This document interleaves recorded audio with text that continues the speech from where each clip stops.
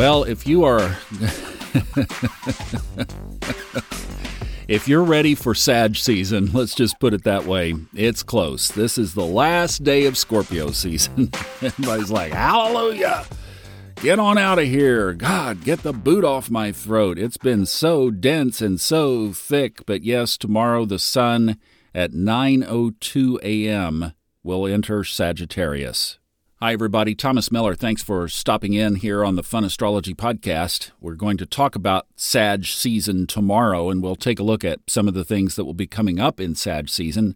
But today I wanted to introduce you to something new that our Liz Grace Christie sent me over the weekend. Liz Grace is one of our special folks around here, and she's one of the readers on our reader section on the funastrology.com website. Liz is really tuned in to some futuristic stuff. The very first time she contacted me, her question was, do you think Ophiuchus should be one of the signs in the zodiac? And I was like, oh, wow, this person is on the ball. She's looking ahead. She sees what's coming up. She loves to work with the asteroids. She also blends mythology in with her readings and her astrology. So it's a great combination. It is cutting edge, and it's just cool stuff. And she sent this over the weekend. She was looking at 25 degrees Scorpio, and she had a natal planet at that same area. So she was wanting to look at some additional information, and she found something that I'll bet you haven't heard about. And what I wanted to share was a symbol. So everyone knows about the Sabian symbols, but does anyone know about the Omega symbol? The Omega symbol is a series of symbols that was channeled by a man named John Sandbach. And he wrote a book called The Circular Temple, a study of the 360 degree of the zodiac. And he wrote a symbol for the 26th degree of Scorpio. And so since we round up in symbol systems, we're going to round up to 26 degrees. And that symbol reads, a witch dressed in black. Her clothes are turning white.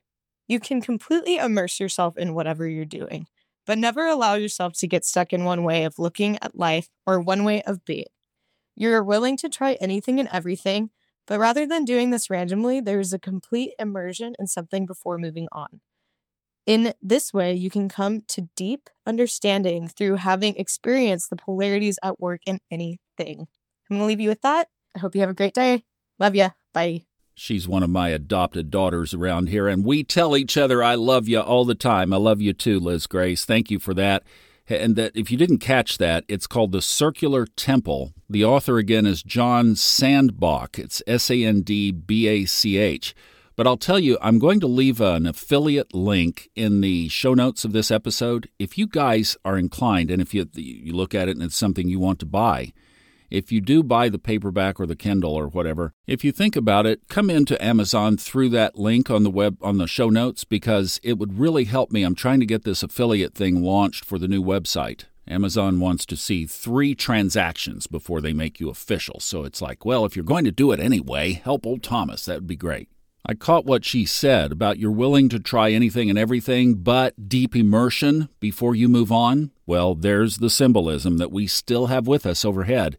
That intensity is not gone by any stretch of the imagination. And another emphasis to that is that the oracle planet has now shifted to Mars since the sun has passed it from Saturday.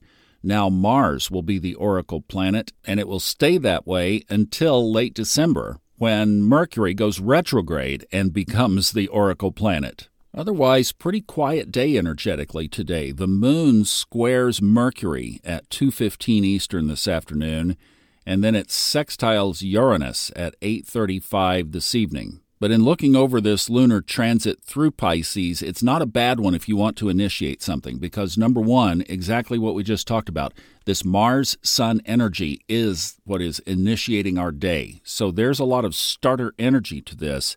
And the last aspect that the moon will make leaving Pisces, that's a trine to Mars, and it will be tomorrow morning at 10:10 a.m. Eastern. So you have this nice energy shift out of Scorpio into Sagittarius, followed by this initiation energy at 10:10, where you could, even between now and then, anytime between now and then, but you want to hit it before 10:10, because after that it goes void, of course, and it's over. And then, like we said yesterday, for the rest of the week, then it's, would you like to have Scorpio or Pluto on these lunar changes? Take your pick. It's one and the same.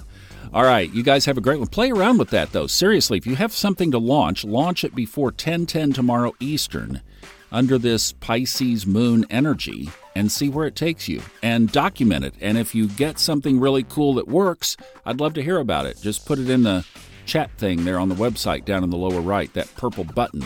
And I'd love to hear your story. Or the speak pipe like Liz Grace did up at the top. Okay, you guys, have a good one. Thank you so much, and I'll see you back tomorrow for Hump Day.